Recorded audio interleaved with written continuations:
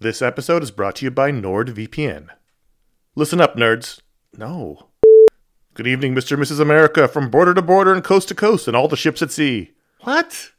Hello, friends. Do you have a computer? Of course you do, because it's not 1987. Hell, you're listening to this on some kind of computer right now. But do you have a VPN? Oh, what's a VPN, you ask? Well, my friend, a VPN is a virtual private network and it offers two key benefits: enhanced privacy and security online. But VPNs do a lot more than that. VPNs shield your IP address, change your browsing location, and make online life easier. It's all about safety and security, my friends. But like everything else in life, it's also about watching TV. Don't let your paid subscriptions go to waste. I use NordVPN to access my home content while I'm traveling. Wink, wink. Plus, secure your connection on public Wi-Fi in airports, hotels, cafes, anywhere you go when you're traveling. There's over 6,300 servers in 111 countries, and you can find a nearby server for the best VPN speeds. NordVPN is easy to use. Connect with one click or enable auto-connect for zero-click protection. And it's got amazing speed. NordVPN is one of the fastest VPNs out there. And with just one NordVPN account, you can use it on 6 devices. It supports every major platform: Windows, Android, iOS, macOS, Linux, even Android TV. I think those are all real. Don't miss out on all the awesome benefits for using a VPN. Go to nordvpn.com/ifanboy today for a risk-free 30-day money-back guarantee. The link's in the show notes. Once again, that's nordvpn.com/ifanboy. This show is sponsored by BetterHelp. You ever feel like you really need to get something off your chest? This is like a real thing. Like, if you're mad, if you're upset, if there's something going on, like there's often for me an idea. Maybe it's a wrong, maybe it's a moment, it's an injustice, it's something that just you keep going on and on over and over in your mind about it, and like that can create anger and resentment or shame, whatever it is.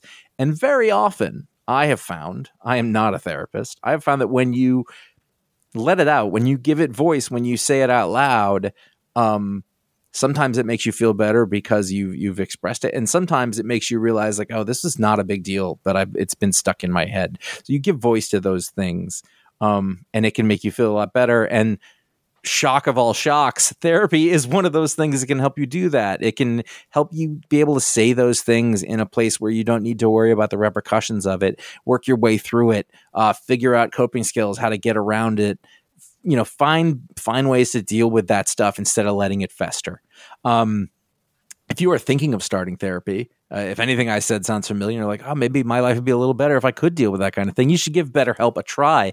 It's fully online. It is convenient, flexible. It is suited to your schedule. That's the idea. That's what they're going for. You can fill out a brief questionnaire to get matched with a licensed therapist. That's a big deal. You can switch therapists at any time for no additional charge. That personal connection, I believe, to be super important. Again, I'm not a professional. Get it off your chest with BetterHelp. Visit BetterHelp.com/ifanboy today. You get 10% off your first month. That is BetterHelp, HELP.com/ifanboy. This is iFanboy Pick of the Week, number 818. Go Valley. Brought to you by... Sorry. Follow the Moskwa down to Gonky Park, listening to the wind of change. An August summer night, soldiers passing by, listening to the wind of change. Hey, welcome to Pick of the Week, episode 818. Shout out to my SFV folks. What's up? I had an 818 number for years. Years and years and years. I like it. It's very... Or there's Hawaii, which is 808, which is nice too. In my life, in my professional business work, I have learned a lot. I know how to look at area codes and know where they're from. That's a thing that I've had to do for my entire life.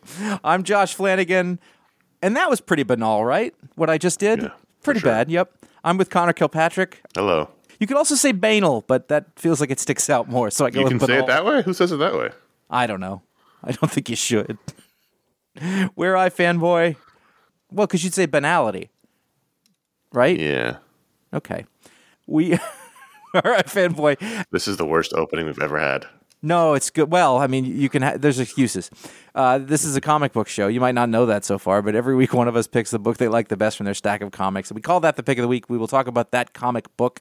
We will talk about other comic books from the week. We will talk about the patron pick. There should be listener mail if there's time. Yeah, listen, parts of the world are literally on fire right now. They've been metaphorically on fire for a while, and it's very disturbing. And we are going to do the show because it will help us feel better, and hopefully it does a little bit of that for you too.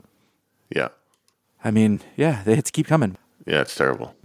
Here's your spoiler warning. There will be spoilers. If that is a huge concern of yours, we talk about what happens in the books. That should be self-evident. That's fine. Connor, you had the pick. I did. The pick was The Human Target, Book 5 from Tom King, Greg Smallwood, Clayton Cowles, and DC's Black Label.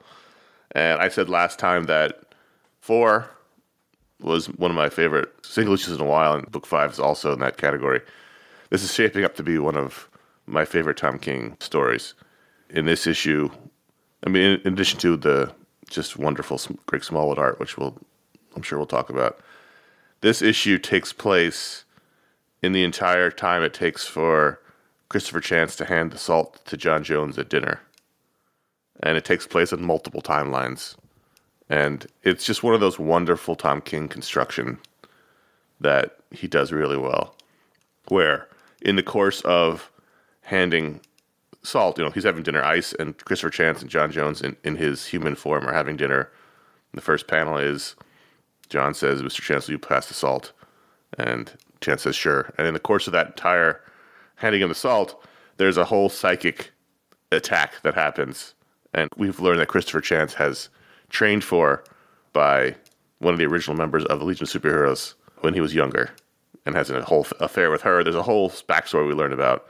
Meanwhile, we also see where perhaps John Jones has been manipulated by Fire, Ice's best friend, into being involved in this murder that Christopher Chance is investigating. So we see how Christopher Chance protects himself from John Jones's psychic intrusions, how he turns it around and uses his own training to pull out the important bits from John's mind, and also we learn a bit about Christopher Chance's life as well as John Jones's sad sex life. There was a lot going on here, and it was so perfectly interweaved. And by the end, when he hands the salt to John, you're just like, God damn, Tom King. He really does think about the form in ways that other people aren't, and he has a luxury of doing that because he's only doing these prestige miniseries. I mean, I think that really puts it down to a very specific thing, is that he thinks about the form. Yeah. Which is really interesting because there is, and I don't mean to go on a tangent, but it is related. In writing comics, there is a ongoing discussion about like how much you tell the artist or suggest, even how you tell the artist what to draw or how it looks or what, but I think it's fairly safe to say that while he's not going to tell an artist how to depict it, that form matters in this case. And that is how comics should be made. I mean, like, that is the difference between, just sort of depicting some action scenes and making a comic book with, some, that's not true. Well, Marvel style is that way. Yes, and there's full script, but that only sort of gives you dialogue. And when I was in the Will Dennis episode that just went up, he talks about how basically like Brian Azzarello scripts were just dialogue. Mm-hmm. And, he'd sort of break it up into pages, and then Riso would then interpret that, which is super interesting because Riso didn't speak English at first. So how the hell did that work? But so that's on that show, and you can check it. But, but I guarantee you, like, Tom would give a lot of credit to Smallwood, for making all of that work. And one of the things I probably should have asked him more about, and I'm curious, is like how specific all that stuff is. Right. Because even through Strange Adventures, like, one panel will be from this place, one will be for another one. I love it. Exactly what you said. Like, I love that he's taking the form into account, and not enough people either can or get to do that. That said, it's challenging. Mm-hmm. I liked this issue, and I knew it was very good, but I was lost through a lot of it because I wasn't quite sure where I was, which I think is part of the point. And I know enough from reading this writer's work that it's going to come together. I'm going to understand it, but I've got to trust the process, and I think that can be difficult. Were you lost in the overall story or lost in the particular issue? I was lost in the particular issue a couple of times because we're switching times and places, and I think the one I thought I was looking at Ice, but then it was Fire, and it was changed. And that was intentional because their brains are intertwined. Yeah. So the whole thing is that Saturn Girl, who is the brunette, and this is Black Label, so none of this makes sense continuity-wise in the regular DC universe, which is fine. Saturn Girl, whose real name is Imra, and is from the moon of Titan of Saturn, is training a young Christopher Chance. It's almost like the young Batman story we were learning earlier, right? Yeah. Where he's out in the world, learning the skills he needs to become the human target. And so she's training him on how to protect himself from psychic attacks. And she is psychic, or she has the same powers John Jones has, the mind powers. So he doesn't have those powers, but she's giving him the tools to recognize when someone's trying to probe his memories and how to protect himself and also turn it around on the person and steal some of their memories, even if you don't have that power. So it unfolds through the story so that things you learn in later in the story make things that happen earlier in the story make sense. It's very twisty. And you have to give the reader a lot of credit. Yeah. You have to pay attention. Oh, you can't fly through this issue. You have to really pay attention. I think that's the case with all these human targets. But yeah, there's a scene in the middle, page 13, where I was literally looking at that page, going to bring it up. Postcoital human target and Ice are in bed, but he's sweating. And maybe that's from the sex, maybe it's from the fact that his memory is being intertwined with John's, in which John has had sex with Fire. So now Ice becomes Fire. And then later on, they sort of switch. It is in the beginning, you're like, what is happening? But then by the middle, you figure it out. While also Chance is remembering his father being murdered because he owes money. Yeah. You've got the thing where Ice and Fire basically look the same. I'm just trying to pick people out because it is a bunch of faces. And so thank goodness Christopher Chance has the white temples. Okay, that's him. But in the past, he doesn't. So you've got 3 versions of that one character in the same book. I think all the faces are totally different. So other than Ice and Fire, which I think is intentional because they keep switching places in the memory. Right.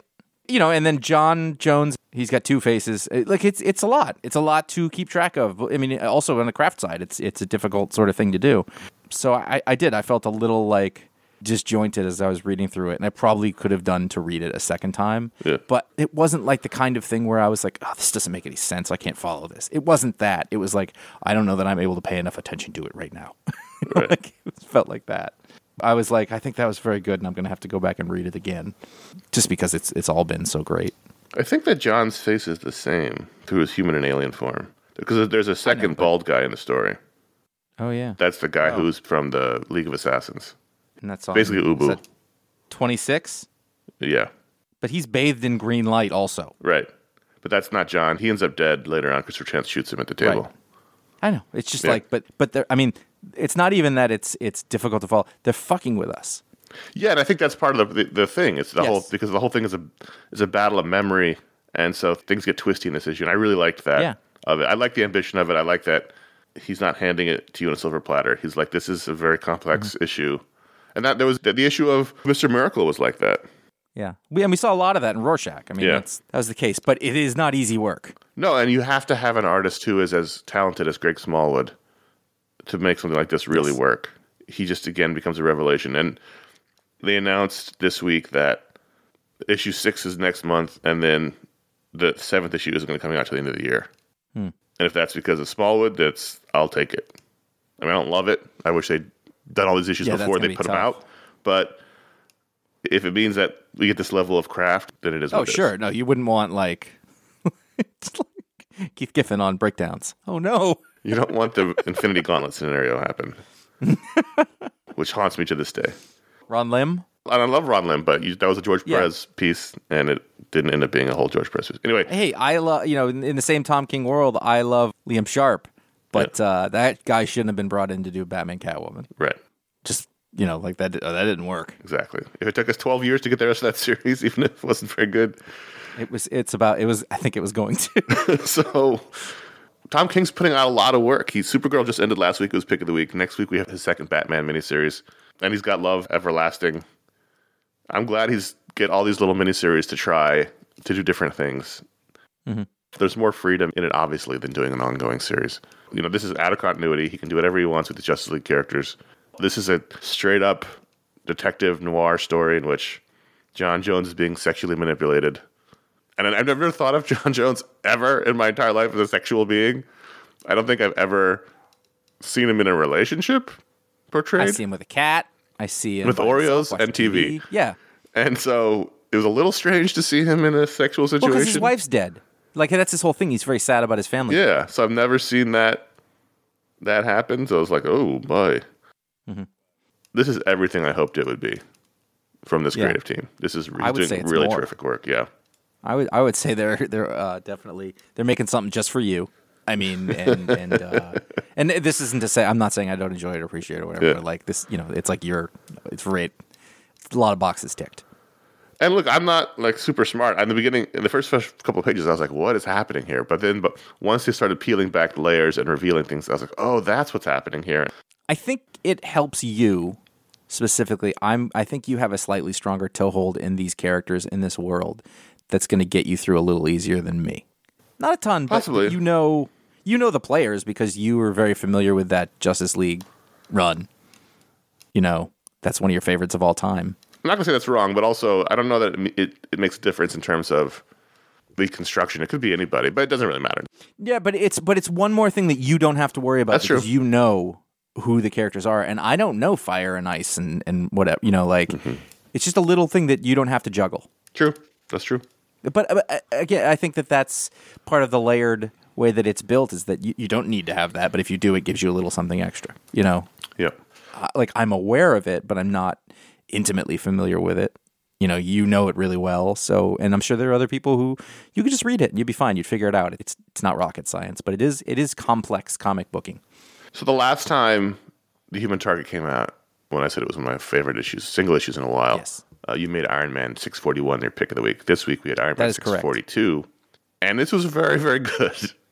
And in a week was without really the Human good. Target, this is probably the pick of the week. Yeah, I'm glad. Yeah, 'cause I read it and I sometimes I think back to, I'm like, should I have made that pick of the week? And then I got to this one and I was just impressed that they were being so brave. Like, they're really making Tony awful.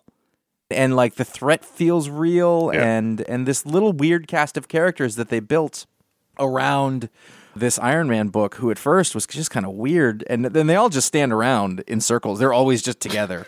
The frog guy and the demon guy, and I don't know their names. It doesn't even matter. But I love that it's this weird little group, Yeah. and Rhodey's there in his costume, and it's just this crazy thing. Well, you know what I got from this? I was like, this feels like there was a lot of Mark Russell in this book. Yeah, because Not yes, him specifically, Yes. but the things that it did with the people being made Smart. intelligent Yeah. and the blowback from that. It was like that, but just like to be out of Christopher Cantwell's is a great comic book. So the story is that Tony went off to fight, what's his name? Korvac. Korvac. And in doing so, he ended up with the power cosmic, and he came back to Earth as the Iron God. He's got this silver suit. In the last issue, everybody was afraid of him, so in order to placate everyone, he gave everyone in New York City his IQ. Intellect. Yeah. And so everyone, average IQ is 185, as the news story says in the beginning. But parts of New Jersey are claiming 170. That was very funny. That's what I'm saying. Like, that was very Mark Russell, the Yes. newscaster. Oh, it was like all that very could- funny because the first one to the new app is terrible for scrolling. 4 pages is all the newscast explaining what's been happening in the city since this happened. And it was very funny and not wrong. clever. Like, Yeah. it goes really shitty. Everyone's sort of selfish. People are doing good things, but also destabilizing the stock market. And all the kids quit school and everybody quits their jobs. You're a New York City native. Yeah. That seems like the worst possible place to give everybody an extremely high IQ. I mean, everyone is horrible in their own way, and everybody, yes, Sure, it would but be there's bad. a lot of them. It's just a lot of them concentrated in a small place. And they have been trained to live in New York City. Yes. And with that comes a certain Oh no, it's super aggressive and yes. dog eat dog. So this is definitely not out of the realm. Right. 14 different New Yorkers have tried to take over the world in the last 72 hours. Like, it was all very funny. Is that even you think that's even above the actual average? That's low. That's what I'm saying. Like 14 out of 8 yesterday, million I'm would guessing. definitely, yeah. No, but like even without the super that's probably happening.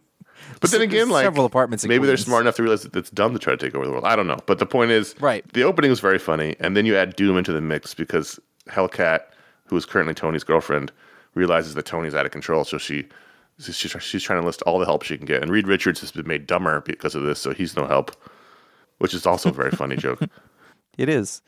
So she gets Doom, and Doom gets involved. The only thing I thought was a little off was that Jim Hammond was an asshole in this. And I'm not sure why. But other than that, that's fine. I mean, Like, he really hates Tony Stark. And I'm not sure why he hates Tony Stark so much. I don't believe that character's terribly well established. There's a lot you could probably do with him. At least is like the way his character. He's almost a blank slate whenever he gets used. I did want to mention that, like, Cantwell did that little Doom series. Yes, He does a great Doom. I love this Doom. Mm-hmm. He's really fun to have show up. That's all. And the thing is, like, Tony is being terrible, but in a way that you can understand why. You know, like, he has all of the intelligence of the universe in his mind, so he knows what he thinks is the right thing to do, and just everyone else is slowing him down.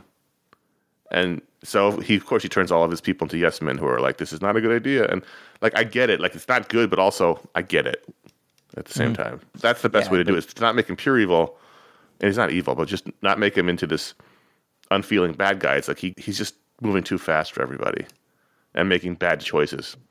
It's a process of how you get there. Yeah. You know, like, how do you get to the Phantom Menace episode 1? Well, you give somebody ultimate power. And all yes Everybody men. around him agrees with what he does, and then he loses perspective. Right. And eventually it's like, you're going to talk back to me about this? You're going to tell me your idea is better than... And I'm not saying that's how George Lucas turned We out saw the documentary. product. Yeah. The red pen and the blue pen. I would point out in page... What page is this? Sorry. This app is not as fast as the old app. I don't even know what page this is. There we go. At the bottom, Page just tap it. 14. Nothing's happening. Page 14. Fairly good interpretation of holding a pizza slice for Tony Stark. Is that tomatoes? Yeah. Yeah, it's tomatoes. So, okay, let's talk about this. It's pretty good. It's a thicker pizza than I think that you would get in New York City for the most part. Yeah. Well, Also, here's my question. Who's making the pizza? Everybody's 185. somebody really many loves people- making pizza. I mean, you can be smart and still really love to make pizza. There are absolutely those guys who would go in and make pizza because it's what they do. And also, maybe it's the best pizza ever made. You know? It could be. It looks like a good piece of pizza. It's colored well. Yeah. The cheese is stretching in the right way. It is an awkward freeze frame of the bite, but it works. It does not look like New York pizza is my point. No, and he's only really holding the corner of the slice. He's Yeah, going to that's lose gonna be a balance problem. here. He's got to hold the entire back of the slice. You risk a slide off. Yeah, and I'm not talking about the under back like Nightwing. Yeah. I'm talking about the entire crust. He's got to get the whole thing in. He's got to get that whole thing going. You want to get that bottom corner tipped up. Yes, otherwise those tomato pieces are coming right off. Yeah, that's right. And if it's still hot, you're risking a face burn. That is the worst feeling on earth, by the way, is the cheese slip and slap on the bare skin with the hot sauce. There's nothing worse than that. That was the big college thing. The mouth, you'd top go- of the mouth. Oh, fuck. Yeah, I have to get to the pizza as quickly as possible and get slices, and then you take that first bite. The cheese lets go at a higher angle, and it comes down on you, and it sears itself to your skin. So you always want to make sure you bite through. Is that my skin or is that cheese at the top of my mouth? That's probably both.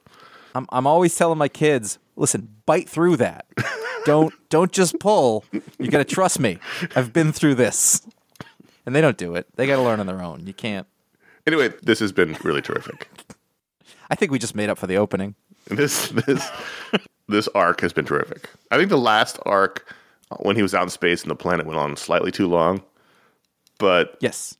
I like the one on the planet. I don't like the space stuff so much. well, it was all sort of the same. Like, it was all sort of the same. Him off the planet, but the planet stuff was interesting. It's just the whole Yes. arc of him chasing Korvac through space was slightly too long. Not terribly, but slightly. And this has been very good.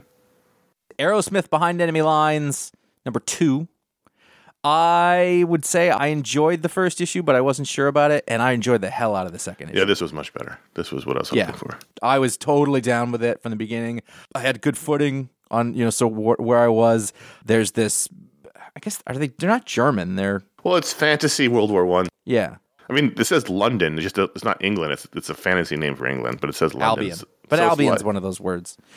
Anyway, so, he's captured by the forces of the East, and he's in this prison camp, and it's, an officer's prison camp. So, they've got their uniforms on, and they're British gentlemen, and everybody's pretty. It's not a bad place to be. And Stalag. a scary dude shows up, the Black Baron, I think is what they call him. Yep, the Black Baron. And then a bunch of stuff happens. We find out why this is ugly. We find out a little more about how magic works in this world and how it intersects with, the gentleman's idea of honor and satisfaction in a duel.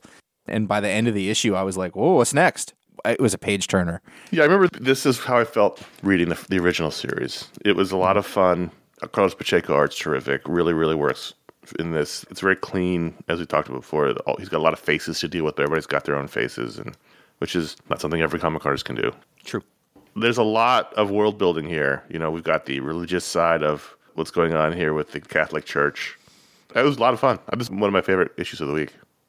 Yeah, no, absolutely. I think trying to get my footing last time, I wasn't quite sure, and it didn't, I wasn't sure what it was yet, but as we sort of got through this year, I knew who everybody was. I knew where we were. I had an idea of the ground rules of the world, and I could really get into it. And also, just looking through it now, what stands out is the coloring in this. The coloring, yeah. It's really beautiful coloring. Jose Villarruba. The green of that dragon, yeah, it really pops. He does a thing where when you move to a different setting, so say that we're on page 2, the first panel across the top is a train going at night. It's the prison train. They're on their way, and it's all blue and green. And then we switch to London Albion, and the lighting changes to a sort of yellowish. Right. That is enough, to sort of know, we've changed. And it's not a thing that everybody does. It should be, super obvious, but it's a great basic tool of craft. And then actually what's kind of cool is that as you switch to that next page, it sort of fades from light on the left side, which is where you would start reading a comic book page, and then it goes back to a different color, so that you switch to a different place. Right. It's just these little, bits, just little craft things that make the comic book better. And if you look actually on that page, page 7, that dude, the Black Baron, that appears to be him, or at least a creature like him, sort of foreshadowed before he actually shows up. There's a couple of things in this beginning part that are good, like from a storytelling point of view. That in the pub, there's an argument over patriotism and war. That was just a little couple of panels that was good. And then I really enjoyed on page 4 of your digital reader, where even in this fantasy world of Albion, a funny functionary name is Johnson. Yes, Johnson. Johnson, you've brought the toast, I assume. Without having read the first one, you pretty much could read this issue. It gives you enough information. Yeah, I don't think you're wrong. Yeah, this felt like the start. There's the total figurehead emperor of the German side, who's just drunk on the throne. Drunk as hell. While the shadowy magic people in the basement are really in control of everything. Yeah, I thought this was very good. Yeah, it was a lot of fun. I was very happy about it. I'm going to be bummed when Strange Academy goes away, which is going to happen in 2 issues, I think. Yeah. Because this book has been terrific. It's giving me that feeling I want from X-Men a little bit. It has that classic X-Men feel of these kids at the school learning their abilities. And I realize it's very on the nose X-Men, but, it's X-Men plus Harry Potter. Yeah, they're interpersonal struggles and stuff, and they're just the right age that it's complex and not silly, and they're dealing with stuff, but whenever you're just sort of dealing with your personal stuff, the size of the other matters outside is sort of inconsequential, even though you're talking about end of the world magic and shit like that. But man, the ending got me, in that classic comic book way where the whole conceit here is they're having their dance, they're formal, and so there's a lot of asking each other out and doing all the pressure of, even when you think you've got someone who likes you, will she actually say yes? Because your head's on fire, even though it's not really on fire because you make out, and clearly his head's not really on fire. I don't understand how that works. But, Doyle, who has, Emily, they're nominally in a relationship, but, you're all young and you don't know what that means. So he struggles to ask her out the whole issue, and finally does, and she says yes, and he's very insecure because he has a fire head. That and his father is one of the baddest bad guys, yeah. But she's going to meet him at the bridge outside the dance and go to the dance with him. But as she walks out to go meet him, she runs into, what is his name? Calvin. The evil guy with the jacket. He's not evil, but... Not evil. He was the kid who lost his magical abilities, so he did some shitty stuff to get, purchase He's going to turn evil. And she's going to help him, and that means ditching on Doyle, and he's just heartbroken. And I was just like, this is a classic comic book thing where you do the right thing at the expense of your personal life. And it was just handled so well. The pacing of it was terrific, as Doyle sort of slips more and more into insecurity and sadness as she's not showing up and everybody else is going to the dance. By the end, he's all alone on the bridge. Oh, man. Good stuff. And you think back, it was 1 billion years ago, but, if you read this, you're like, oh, come on, he's got to know better. And then I think, you know what? When I was a kid, when I was 15, 16, like it took nothing to just lay me low. Yeah. You know, we would wait for the phone to ring then. You know, like somebody's supposed to call you, and they don't. And it would destroy you. And I'm not saying it turned me into a supervillain, but my father wasn't Dormammu.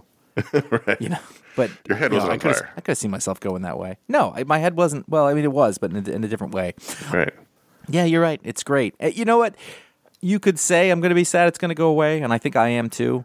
But I don't know about 2 issues is enough. But you know, like another year or so, and they probably. Yeah, I'm not sure how many, but I know that they've solicited the final issue, so it's got to be the next 3 issues. Yeah, and then, you know, these characters will probably come back and exist in the world, and it's a good addition to the Marvel Universe. But it's also entirely possible in the Marvel way they will restart Sure. with number 1. But all I know is this particular volume is ending, which is a bummer. right, well, right, but it'll be a good, like this will be the jumping on, you know, the first Runaways book or the first Young Avengers or something like that, where none of those characters have been as interesting outside of that as they were there. But No. you know, it's a remarkable accomplishment. Also remarkable that Humberto Ramos has drawn the whole thing. That's that's the next thing I was going to say, because it really has kept it of a piece. Right, because these are basically just a bunch of kids running around. Other than Doyle, they don't really have a distinctive look to any of them, so it's important that the artist is consistent and draws them consistently. Yes. And you always know who you're looking at. That's what happens when you have an award-winning, renowned artist. Who draws them to look like actual kids with awkward, gangly bodies. Yeah, This is just a really fun comic. absolutely. I don't know what's going on. Hold on before you go to the next book. I keep stopping on pages and scrolling back and forth because that's how it happens. We talk about the book, and then on the timeline, this is the new Comixology app, but I don't know what the hell's going on. The timeline keeps marking pages for me. There's dots with page numbers, and I don't know why and how I'm doing that or how to undo it. Anyway, I wanted to ask you what you think of Action Comics 1040. I like it as an Elseworlds. Yes. I like the story that's happening. I'm interested in how it's going to go. I like the world that is set up. The thing, with the chains and they're dedicated to the abuse of the dictator. It feels like it's an actual threat. You've given Superman the chance to be heroic in that he's not using his powers. He's the, what did they call him at the beginning? He's in this gladiator and he's got a big sword. And I was like, he's not going to use that sword. He won't kill anybody. Yeah, but he won't use the sword. And I was like, well, why is he holding the sword? Unblooded sword. That's the one. Name. Unblooded sword. So he's using it for something.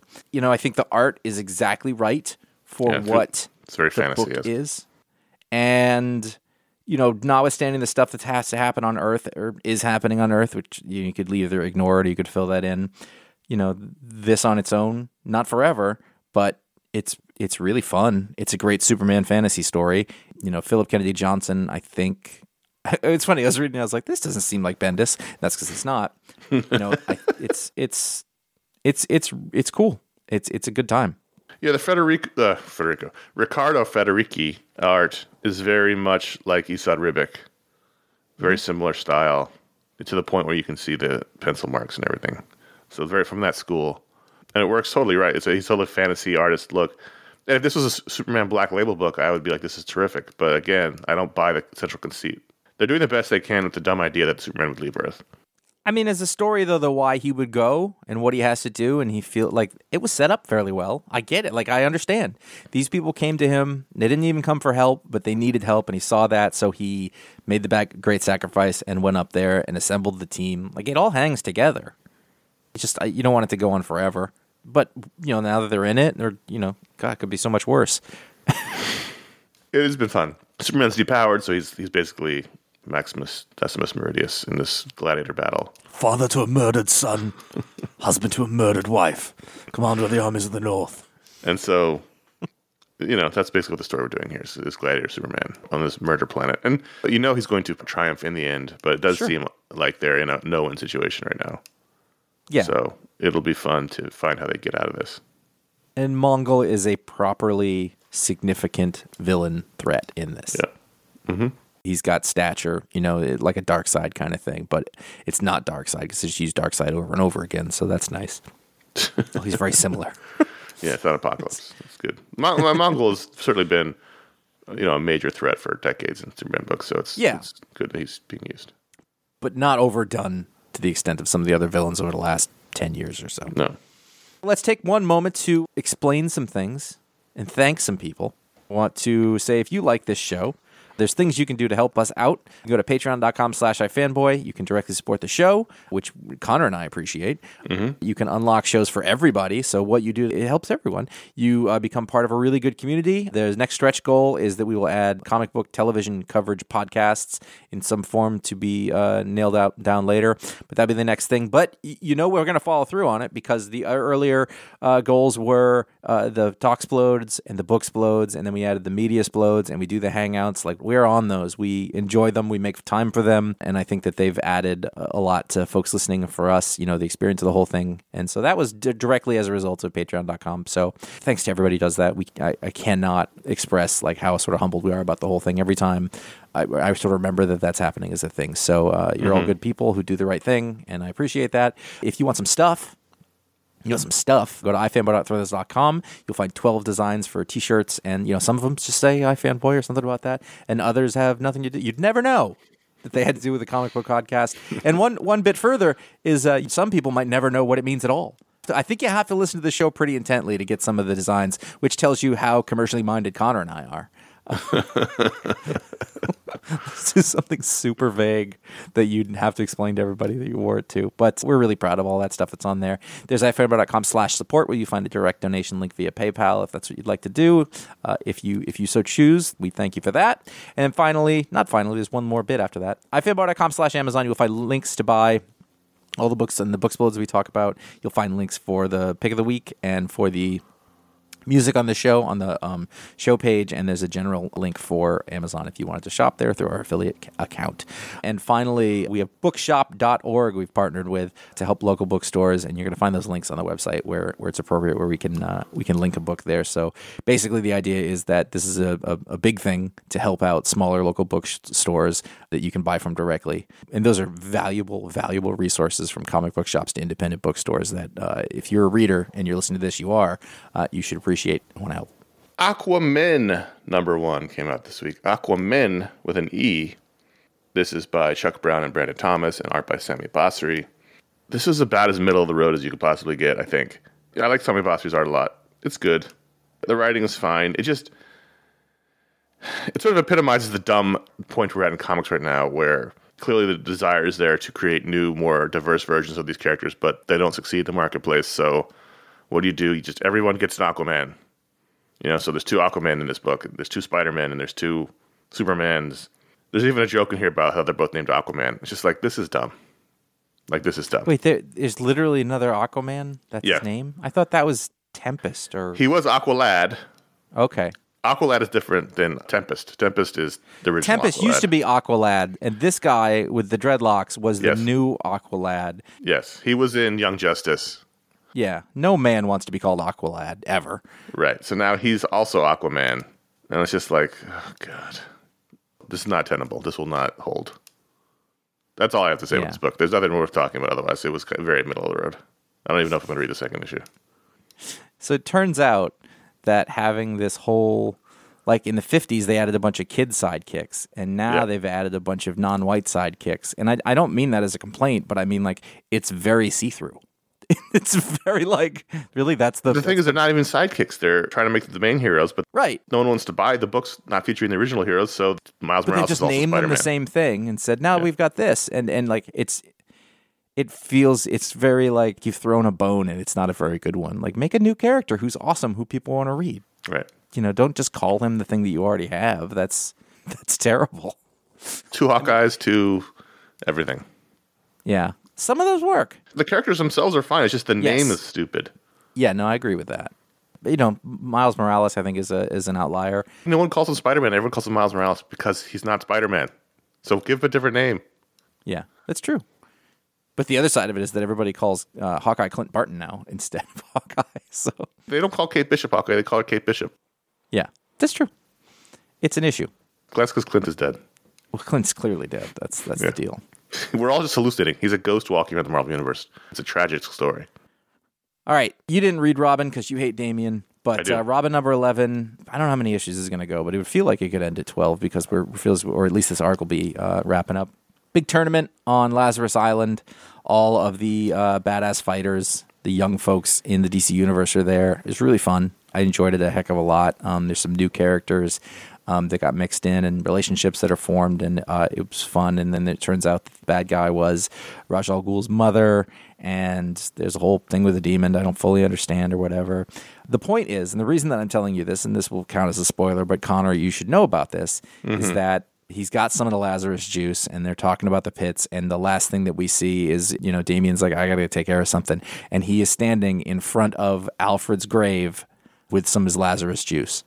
Well, good. Therefore indicating that we're Well, going to have a zombie Alfred. But if it's the way that they bring back Alfred, then whatever. I mean, many characters have brought back the Lazarus Pit. It's just, including Jason Todd and, Sure. So that's the one thing that they didn't fix when they didn't go through with 5G, was he was killed off because they were going to age up everybody, and they didn't do it, and so they have to fix that problem. And Joshua Williamson, as you know from interviewing, was nominally like sort of in charge of this whole thing. So he would be the one to fix it. So it's good on you if that's what they're actually doing. If it's a feint, then I'll burn this place to the ground. I really do think that this was a fun series, and they are maturing Damien to the extent that he's a much more interesting character, and he's less it seems to be a lot about him sort of dealing with where he comes from and what he's involved. He's got a complicated kind of thing going on. I would be okay with Damien in the world if he was not Robin and he was this other interesting, complex character who exists in the middle, which I realize is also Jason Todd. But if he was this conflicted, psychopathic assassin character who wasn't carrying the Robin brand on his chest. Now, they just announced this week the new Batman creative team, which is Chip Zdarsky, as we correctly guessed last week, and Jorge Jimenez, and they said it's going to be about Bruce and Tim Drake as Robin. So I don't know what that means for Damien. I don't know how long it's been since All-Star Batman or Batman and Robin came out. 45 years. Since Damien basically. I've aged that much. Don't use that number, by the way. If you don't mind, because when you listen to this, that will be a number I don't. Anyway, I've gotten used to him as Robin to a certain extent, and I love Tim Drake, and I mourn the loss of that character. Yeah. Everybody else is still around to a certain extent. It's really about the trade-off from Tim Drake. We're really off on the rails here, but Tim Drake was such a popular character that he carried his own solo series for like 100+ issues, and he was just shunted to the side. It's so bizarre. And I'm a Dick Grayson guy, but I love Tim Drake as well. I love them both. Sure. But it's so strange. It's not like it was Jason Todd, and they were like, shunt him over. It was this guy who was incredibly popular for an entire generation of comic readers who carried 100+ issues on his back, and they just said, move over here, kid, and they never dealt with him. But none of the people who did that are in charge of DC anymore. So everybody who's got it is just dealing with what they have. I get you. Deadly Class 51, I wanted to mention. Are you still reading this? No. I wanted to mention because it's sort of falling into Black Science territory. If you recall, we enjoyed that book, but there was a certain point where it was just like, what are we doing? Yeah. This has been going on a long time. I felt like that a while ago when I dropped out. So Deadly Class, I mean, look, this was a really good issue. Sure. And we're at the year 2005, so all the main characters are in their like late 30s now. Jeez, that's kind of cool. Yeah, they started doing a time jump several issues ago where it jumped to like the 90s and then the early 2000s. And so they're adults dealing with the trauma of what they went through as kids. And this is actually one of the better issues I've read in a while, this book. But I'm also like, what's happening? Are we just going to follow them forever? That's fine. But like the super compelling part ended several years ago. I think that's sort of what happened to me. And then the story's pretty bleak. It's pretty awful. And I think I had a hard time finding a hook with that. Like I finished the first, they got out of the second year of school or whatever it was. And I just like, this is just, I didn't know who to root for. And I kind of just was like, it's beautiful. Yeah. And it's well it's still Wes Craig, it's still Rick Remender. It's still the same team together, just like what we were talking about, one other book earlier. Humberto Ramos and Scotty Young. Yep. Remender, also an artist. Rick Remender is, I think, the guy in the modern comics. Bendis to a certain extent. I just don't like Bendis' taste as much. Remender is the guy who is like, I'm only going to work with great artists. Right. And I think that has colored his career in such a way. And I think that a guy like Tom King learned from that. And in the last couple issues, Marco? I don't even remember that. It's 51 issues. Marcus. Isn't it Marcus? Yeah, Marcus. He's reconnected with his ex-girlfriends from high school. So last issue was the Japanese one. And this one is the Latina. I don't remember their names.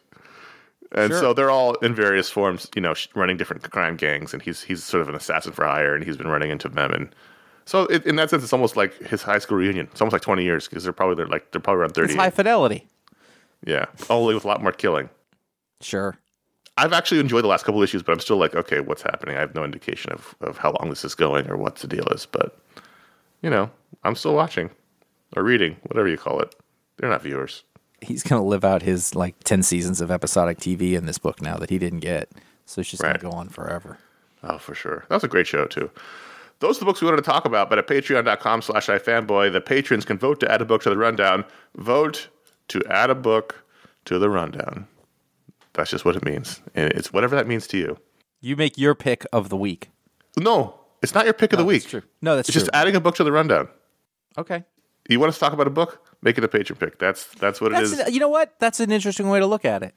I don't think I looked at it that way. Like, I've heard you say it 1,000 times, but because I'm always thinking, like, we're going to talk about this. Why would you? It's a vote to add a book to the rundown. It's just making sure we talk about a book or a book we haven't. There's lots of different ways to look at it, and all of the patrons have various things. Like, they'll never read this book, let's vote for it, or I want to make sure they talk about this book, or this is my favorite book of the week. However you vote for yourself, all we ever said was vote to add a book to the rundown. And I only say this because I was asked this question earlier in the week, what it means. It's a very good answer, and that has helped clarify it for me. This week's winner was Step by Bloody Step #1. Image Comics, Cy Spurrier on writing duties, Matthias Bergard, and Matthias Lopes on art and colors, and then Emma Price on graphic design, whatever that means. The title page. This was a silent issue, and it was not a one-shot. Silent issue, I had to read it twice. Oh, yeah? And it was long. It was 48 pages. Yeah. First time I read it, I thought, I don't know what's going on, and I don't like it. Okay. Second time I read it, it's like, okay, I'm more clear what's going on. To be fair, the first time I read it, I was also trying to watch the news, and it was horrible. So Yeah. I was a little distracted. You can't do that for the patron pick. I'd like to mention to the patrons that this guy here is a professional. He did it, and he went, that's not going to work. I got to go back and do this. Yeah, I didn't give it a fair shot because there was a lot going on in the world, and I was sort of distracted, and then I went As back soon and as you read saw it. there were no word balloons, you're like, I can handle this. So then the second time, I liked it more, but still didn't love it. Right away, the first thing I thought was, I like this art. I like this art an awful lot. There's a combination of, it's very manga. It's like manga with fantasy in the way that there's bits in here that I could probably have remembered better. There's a lot of quick close-ups, and we move around. The style of the main character is manga influences, but it's more than that. It's sort of like European and manga at the same time. I thought very sort of complex storytelling, and at times it was a little hard to follow because a lot of cutaways, and what they would do is they'd give you a wider scene, but then there's lots of quick cuts to within a scene that are close-ups, and it moves very quickly in those scenes. And because there's no dialogue, and you have to work to a certain extent to follow what's happening. And then the other thing is that as time goes on, the characters seem to be getting older, so time itself is moving quite fast, which took an adjustment for me. Yeah, so the story is basically a kid and a giant robot, Iron Giant, are on a journey across the land. It's a giant robot holding the kid in its palm. And so we can tell the time goes by because the kid's hair gets longer as we go, and the kid gets bigger. So a lot of time has passed. And so they encounter various obstacles or threats or people along the way. It was fine. My biggest problem was there was no context. So I didn't know what the stakes were, or why they were doing anything other than trying to survive, which is fine. But I was thinking back to it, G.I. Joe 21, the most famous silent issue of all time. And that book makes complete sense even if you know nothing about the characters. Like it establishes the context and the stakes and who the hero and the villain is. It's all established through the action. Like you have to be really particular about the action. It's like if you can't speak, you have to be able to communicate with your hands or gestures. Here, you have to really communicate the story basics with the art. And I don't know that it necessarily established. The important thing about the story is why, for me. I enjoyed it, and I thought it was pretty good. It is not my favorite genre. So so you're stripping everything away. I kind of enjoyed the craft of it in terms of like watching how they were depicting these scenes and how they were introducing this world. So I enjoyed it from that standpoint more than I enjoyed it from the story standpoint. I was like, oh, how are you solving this problem that you've created for yourselves in, showing the characters aging up and moving from one place to another and threat and understanding their relationship. There's a reveal Yes. at some point, and I didn't Star Wars-esque. understand it. Yeah. I didn't understand the reveal because I don't have much context. Yeah, so that's basically like I kind of like looking how they were doing it, but I wasn't sucked into the story. I don't really care what happens next. And they cheated. They had alien dialogue balloons. Yeah. You can't have any dialogue balloons. I mean, they're making up their own rules, so it doesn't matter. I know. Yeah, I wasn't invested in it from a story standpoint at all. Yeah. I was surprised to see that there's another issue. I'm wondering if that issue is also silent.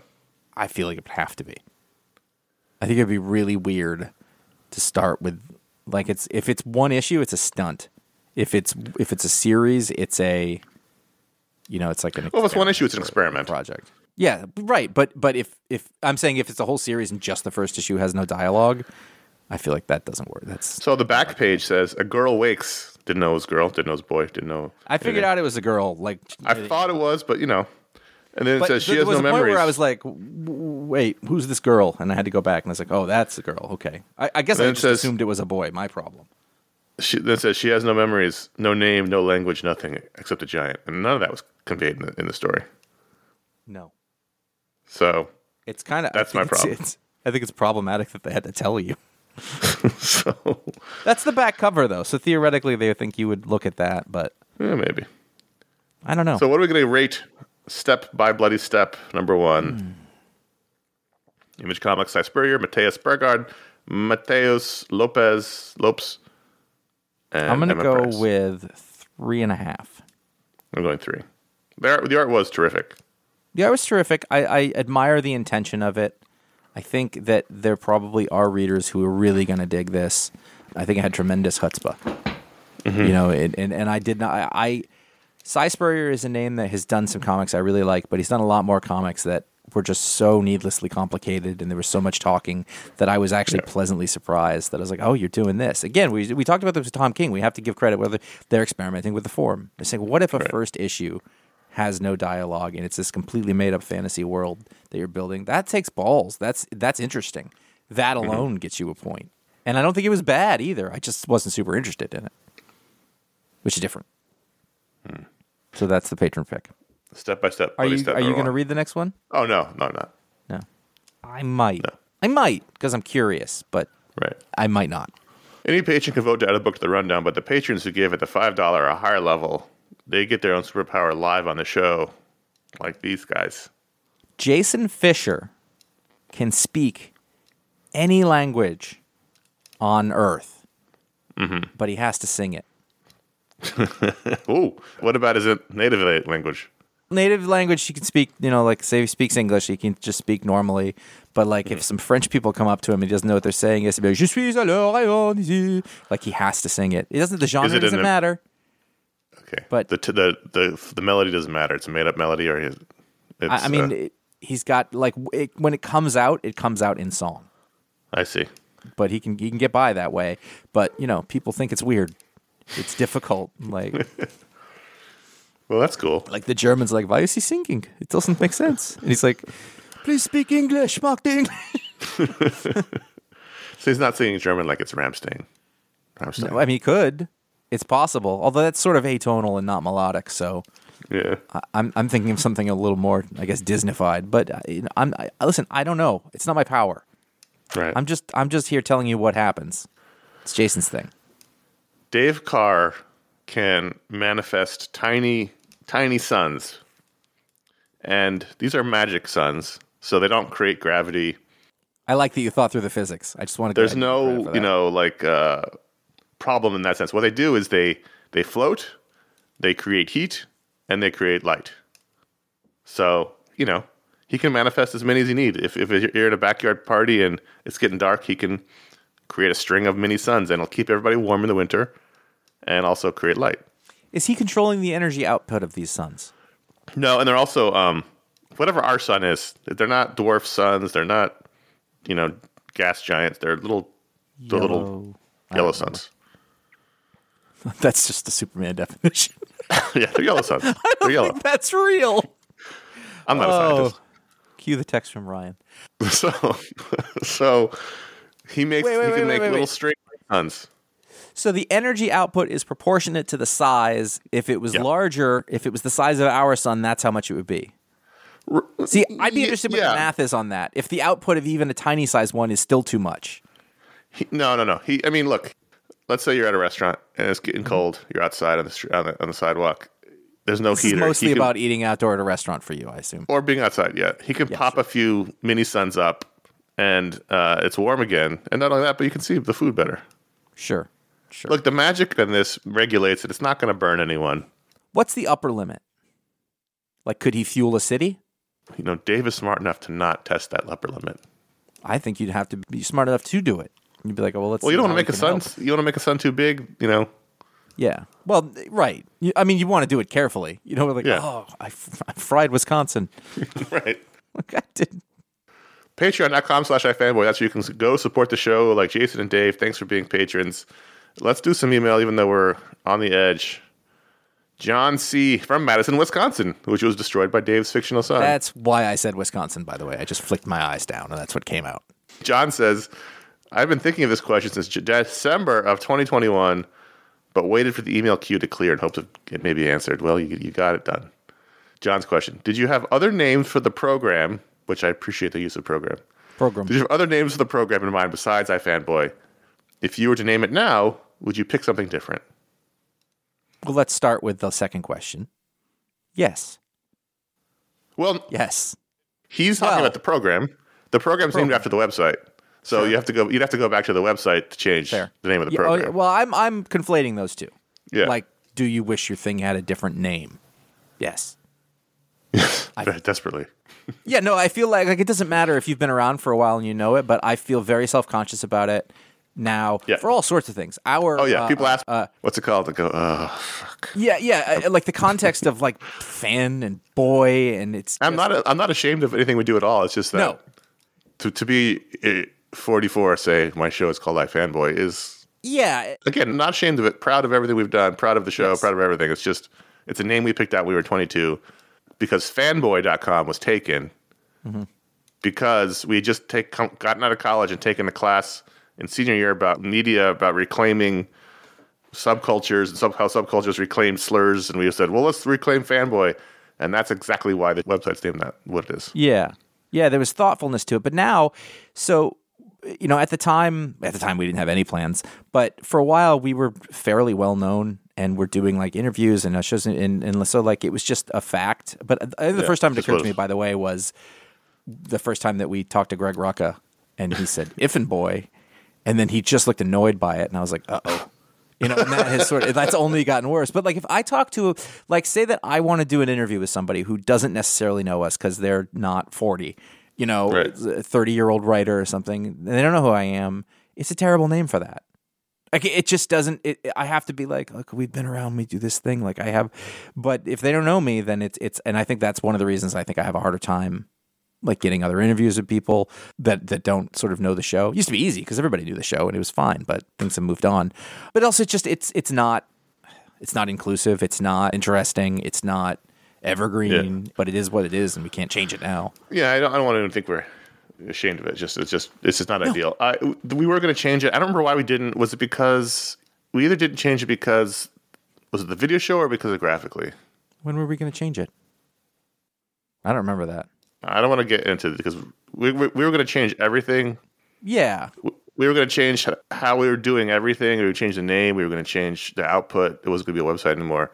Well, we were going to do a publication. We were pitching a publication, and we had a different name for that. Because the reason why we didn't do it, it was either because the video show took off or because we got acquired by Graphically. I don't remember what it was. The publication was because of Graphically. We just couldn't do it anymore. Well, that's why. Then we were going to change it around the time that Graphically bought us. So. To be fair, though, we went through a lot of names, and we found one that we were okay with, but I don't think anybody was in love with it. Yeah, no, it was fine. Early on, I think that it wouldn't have stood out at this point. But early on, like I can't remember any other names that we used for eFan. No, we zeroed in on Fanboy very quickly because of that whole Yes. stupid class the Right. three of us took about reclaiming subcultures. And then Yeah. at the time, somebody owned fanboy.com, which I think even now it's unowned, or at least it was recently when I looked. Mm-hmm. It was going to be fanboy.com, and this would have been the Fanboy Pick of the Week podcast. I'm glad the eye's there. The name of the show is Pick of the Week. Really, we just have Fanboy at the front for branding, but really the name of the show is Pick of the Week. Yeah. There you go. Monica M. from Guadalajara, Mexico. The hype is high for the new Batman movie, and with the worldwide success of Spider-Man No Way Home, once again I've seen in social media the call for superhero movies to promote comic books. From giving away comics at the theater to video essays before the movie explaining what comics inspired the film. Can you tell what most hand people don't gesture want- I'm making? Yes, but most people don't want to read comics, right? It doesn't matter if they go to a Batman movie wearing a Joker shirt, they just don't want to read comics and never will. And most people will get a trade at Amazon. They won't go to the comic store. Or do you think a comic book commercial before the movie can make a difference? No, No. it isn't going to happen. It didn't. It never happened. Alan Moore sold a lot of comic books when the Watchmen movie came out. I'm sure there's a bump at the bookstore level because they can make those end tables and put the books there, but you're not selling any issues, and it's only getting worse. Look, you may peel off a couple of people here and Yeah. there, and I'm sure there's Sure. somebody listening now going, I started reading comics because I watched X-Men Absolutely. in 2000. And I'm sure that if you own a comic shop, people come in around those times to look for things Yeah. like that. But it doesn't. But you're not going to It's create a bump. what new Wednesday Warriors in any significant way because we've been having these movies come out for 21 years. And comic sales are solid right now. Last year was a terrific year for comics, partially because everyone was still stuck inside. But yes, like comic sales are not trending down right now. So everything's good. And I understand the impulse that you love a thing and you want everyone to love the thing too. I totally get that. Everyone feels that way. You sit there in the theater thinking, man, if everyone here knew the great comic stories that inspired the Spider-Man movie, they would just read comics every Wednesday like I would. And they're not going to. And that's fine. Look at it this way. This is how I tend to look. Comics to me are like jazz. Certain kind of people tend to get into jazz. Not everybody does, and you can say, well, yeah, but jazz influenced all these other things that come after it. Yeah, it did. And they're not going to, you might go see, I'm sorry for this terrible reference, was the closest I can think of. You might go see Whiplash and love that movie, but you probably didn't go and buy a bunch of jazz records afterwards. Mm-hmm. And that's kind of what, comics to me are a literary form of jazz. Like there's a handful of people who will always love it and will know it in and out, but it's not going to be a big thing. That time passed. And, Yeah, it's over. yeah. It's a niche. It's a niche thing. It will remain a niche thing.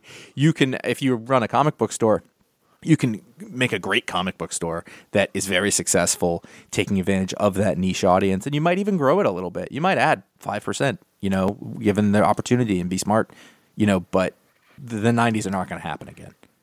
They're not going to be Right, and that wasn't even real. That bubble wasn't even a real bubble. right. It's like baseball. I love baseball more than anything, and I wish everyone loved baseball as much as I do, but that time is over.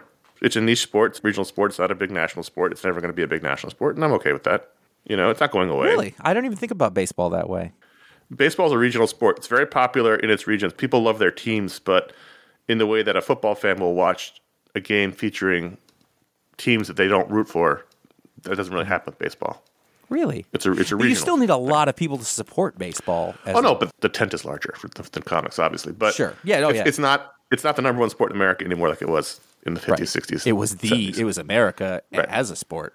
And it's not going to be. That's fine. The comics used to sell millions of copies. They don't, and that's okay. Yeah.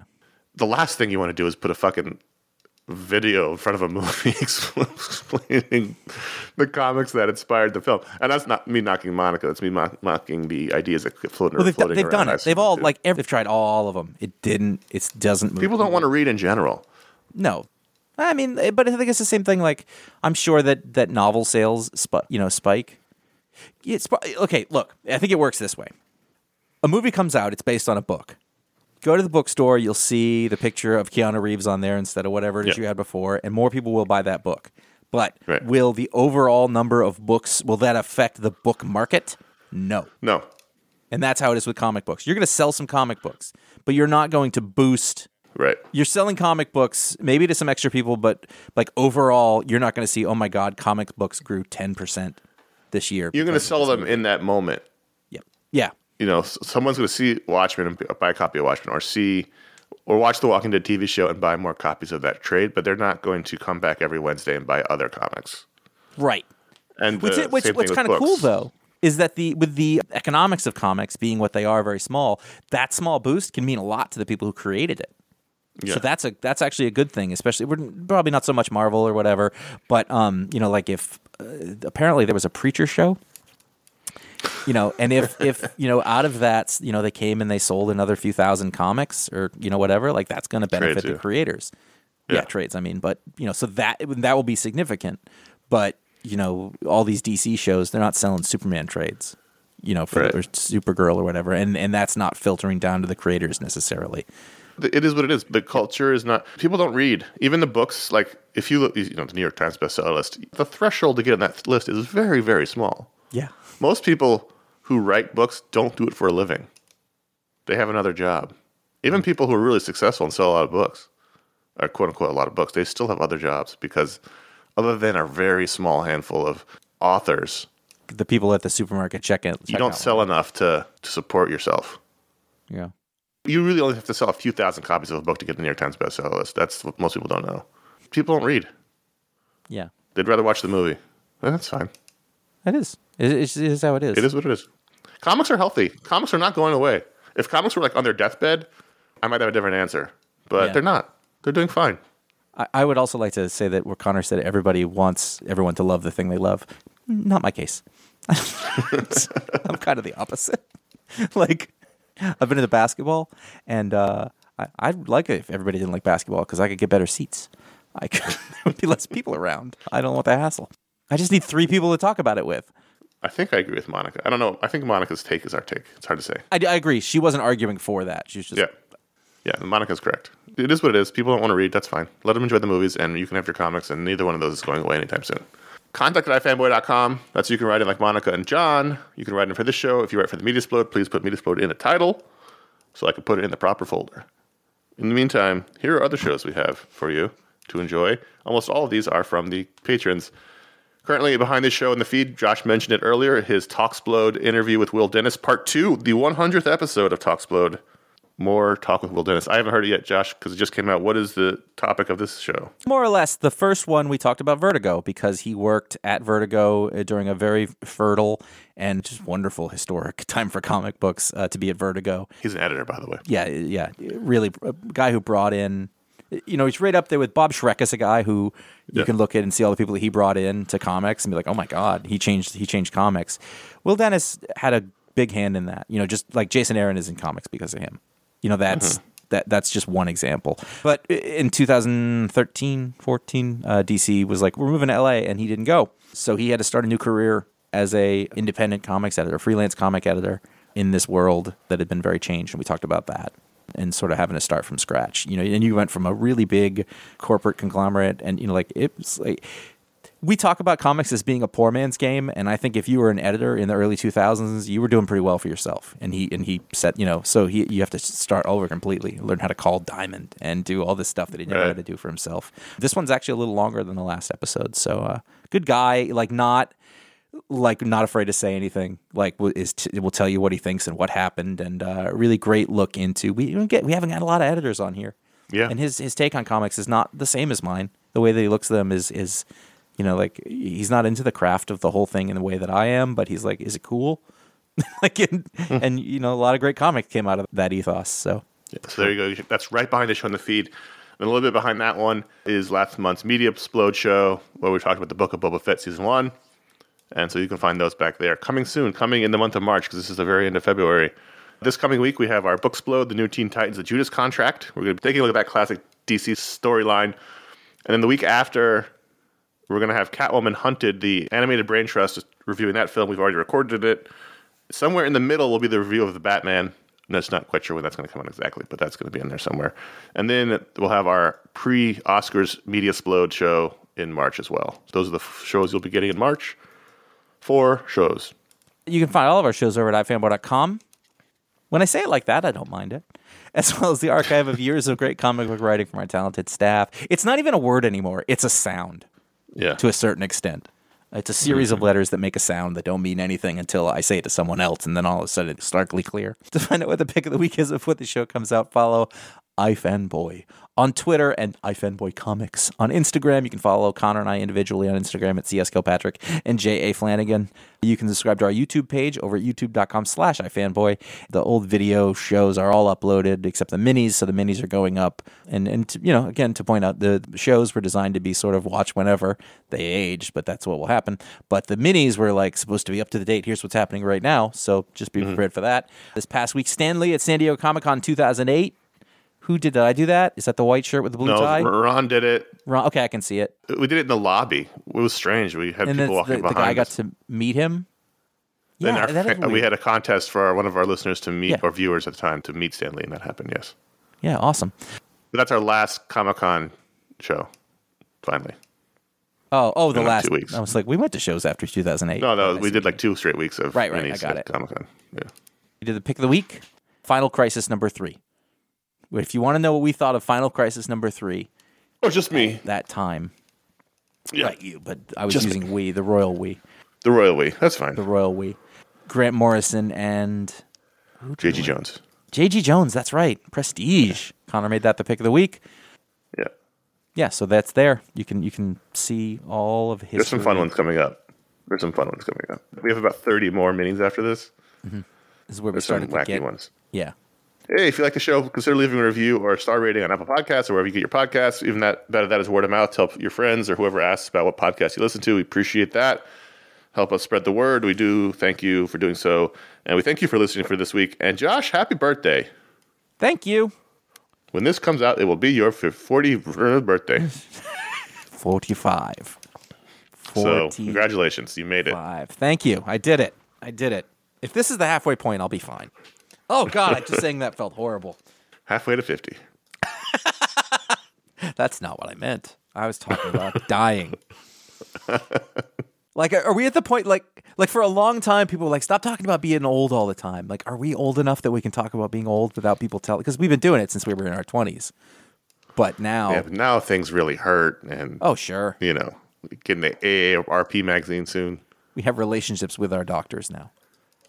Oh, I call my doctor by his first name. Yeah, it's great.